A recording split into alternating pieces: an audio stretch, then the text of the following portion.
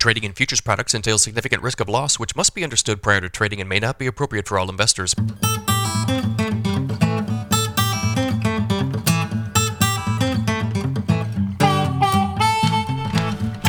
Good morning, everybody. It's Friday, October 27th, 5:28 a.m. Central Time.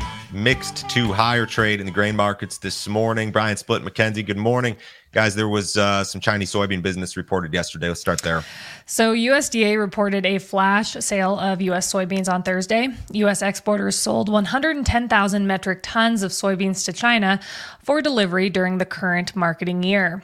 Accumulated Chinese purchases of U.S. soybeans are down 38% versus the same period last year. While yesterday's purchase was small, trade chatter indicated additional Chinese interest in U.S. soybeans. I don't know if you heard the same trade chatter that I did, Brian. This is rumor mill type stuff.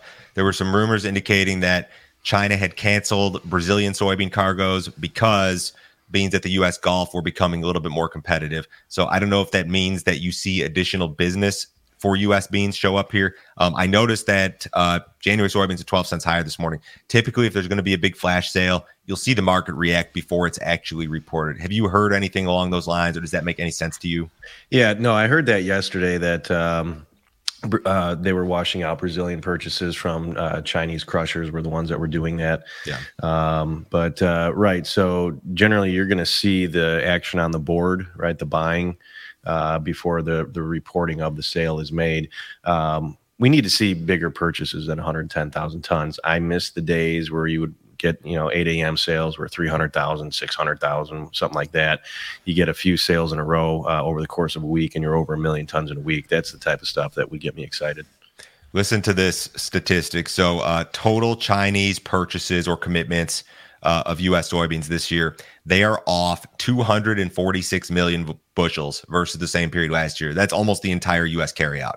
I mean, it's a big chunk of change. We could certainly use the business, which I guess leads us to the next story.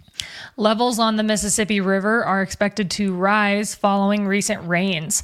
Some upper areas of the river valley saw heavy rains over the last week. As a result, the Army Corps expects the river to rise further after posting record lows at Memphis earlier this month. The gauge at Memphis is 9 feet below normal this morning after bottoming at 12 feet below normal back on October 17th. The level is projected to be only 7.8 feet below normal by November 9th. Improved basis bids, improved spread action, and perhaps improved export demand are possible results of an improved river situation. Have we seen our harvest low in river levels, Brian? Hopefully. This is becoming an annual occurrence, it looks like. Yeah, it's important to understand the river level dynamic because it just makes freight more expensive. And so any of these barges that are going along the river, they have to reduce the amount of product that they carry to accommodate, for those water levels. So getting these water levels back to normal would go a tremendous way in helping our export program.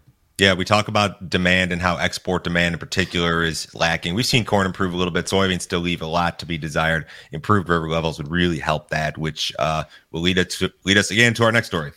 So U.S. corn export sales increased significantly last week.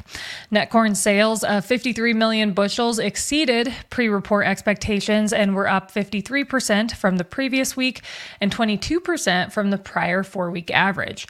Mexico was the largest corn buyer. Net soybean sales of 51 million bushels, which was a marketing year high, were up 1% versus the previous week and 43% from the prior 4-week average.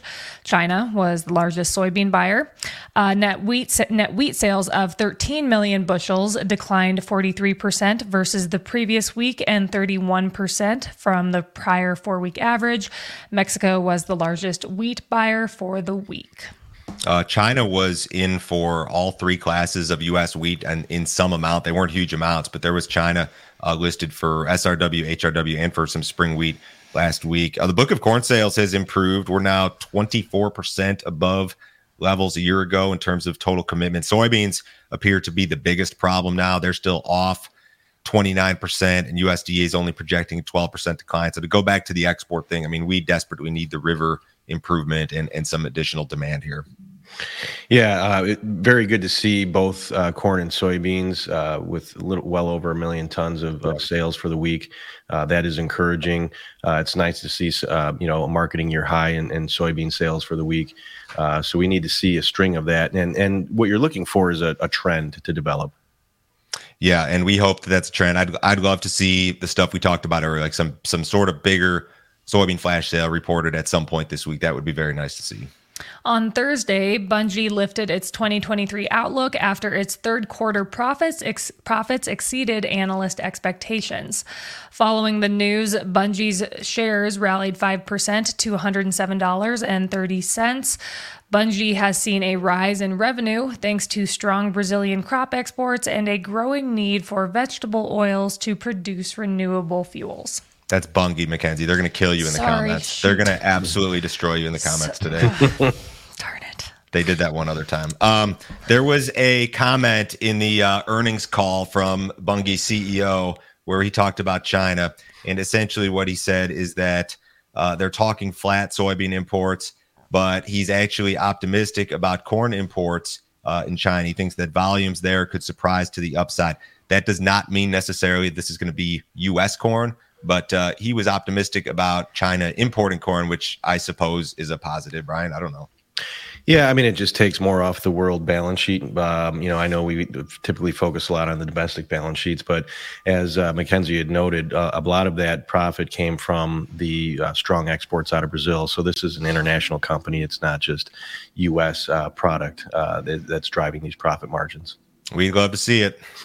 On Thursday, the Ukrainian deputy prime minister denied reports that the alternative Black Sea export corridor had been suspended. Ukrainian and British firms reported earlier in the day that the corridor was closed due to a potential threat from Russia.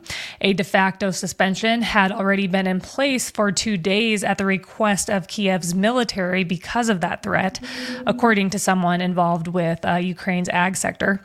Vladimir Putin said last week that he ordered Russian planes armed with missiles to patrol the Black Sea. Since the corridor was opened back in August, 700,000 tons of grain have been transported through that route.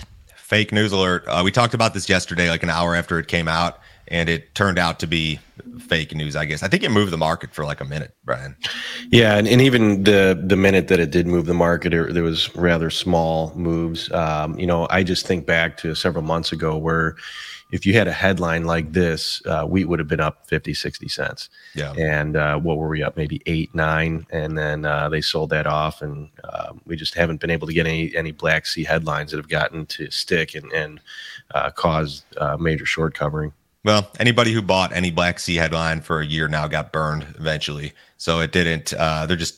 They've shied away from buying on these headlines, I think. USDA released weekly drought monitor data yesterday. Drought conditions in the Corn Belt improved this week as numerous regions received rainfall. Conditions improved across northern Indiana and Ohio. Improvements were also noted in southern Minnesota and central and western Wisconsin.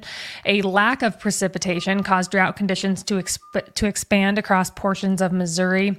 Drought conditions were mostly unchanged across the High Plains as the majority of the rain that fell this week fell outside of the drought areas. So when we look at the percentage of U.S. areas experiencing drought, corn country, 49%, soybeans, 52%, winter wheat, 49%, spring wheat, 47%, and cattle country, 44%. I don't ever talk about yield reports on here because I feel like they're very much anecdotal in nature. I feel like I hear what people want me to hear. But there are places that were very much drought-stricken this year that ended up with some phenomenal crops just in general. I mean, it's pretty crazy, Brian. Yeah, it is better than expected season right now. And I think just with the expectations. They're going to kill you in the comments for that. They're going to kill you guys in the comments today. But, with the weather that we had in August, it was not the best finishing weather for corn. It was not really good weather for pod fill for soybeans. And I think the crop is surprising a lot of people. All right, direct your comments to Brian, not me. I didn't say it. So GDP surged to 4.9% during the third quarter, more than double the second quarter pace and its quickest pace since 2021. The spike was largely attributed to consumer spending, which saw an annual increase of 4%. Spending is projected to decrease in the coming months due to consumers saving less and incomes declining.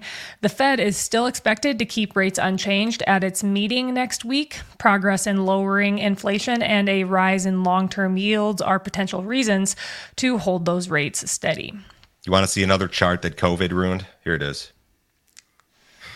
I mean, look at that. It's crazy. It's crazy. There's a bunch of charts like this, but that's the best GDP print since fourth quarter of 21. I had a lot of people or a couple people comment and email me and say, Joe, well, it's because of inflation. Guys, this is the real GDP number. This is adjusted for inflation. The nominal GDP number, which is not adjusted, was like 8.5%. So, I mean, I know everybody's a recessionist and a doomer and a gloomer, but I don't know. I mean, if that's going to happen, it's going to be the Fed pushes us into it, I think. Yeah, it's just weird reading that, these good numbers are due to consumer spending. And then you read that consumer spending is bad and the consumer's in rough shape. And, it's hard to know what to believe. But so they say the consumer's racking up credit card debt. I mean, like, what else is new? But that's all. I mean, what happened following COVID was they took the consumer largely took stimulus money, like paid down credit card debt, and then they built it right back up. And like Americans consuming things is not anything new or groundbreaking. It's what we're good at. Yeah, that's basically what we do here. What did cattle do yesterday? Cattle futures were lower once again on Thursday. Feeder cattle futures closed an average of $1.56 lower, except for 57 cents higher in the October contract. Live cattle futures closed an average of 72 cents lower, also except for 57 cents higher in the October contract. Also, choice box beef was down 65 cents on Thursday afternoon at 306.85. Select was $1.97 lower, ending the day at 279.69. Has the cattle market topped, Brian? It sure looks like it has. And when you just look at the levels that we're trading at and we just came from, and you look at a continuous chart, for example, on a monthly basis, feeder cattle, for example, it's like, gosh, this market could have a long way to go down from here. And that doesn't mean we can't get, if we are in a new bear market where we get some violent bear market rallies, but it's going to be a difficult thing to trade here, I think, for a little while. Everybody's looking for this market to recover. We'll see if there's any recovery late in the week here, but a bad Friday is going to leave a bad taste in everybody's mouth if we go and make some new lows today. Yeah. Outside markets on Friday morning, guys, U.S. dollars about flat. Stocks are up a little bit. Crude oil is up $1.76 in the December WTI at 84.97. Have a great weekend, everybody. We'll talk to you guys on Monday.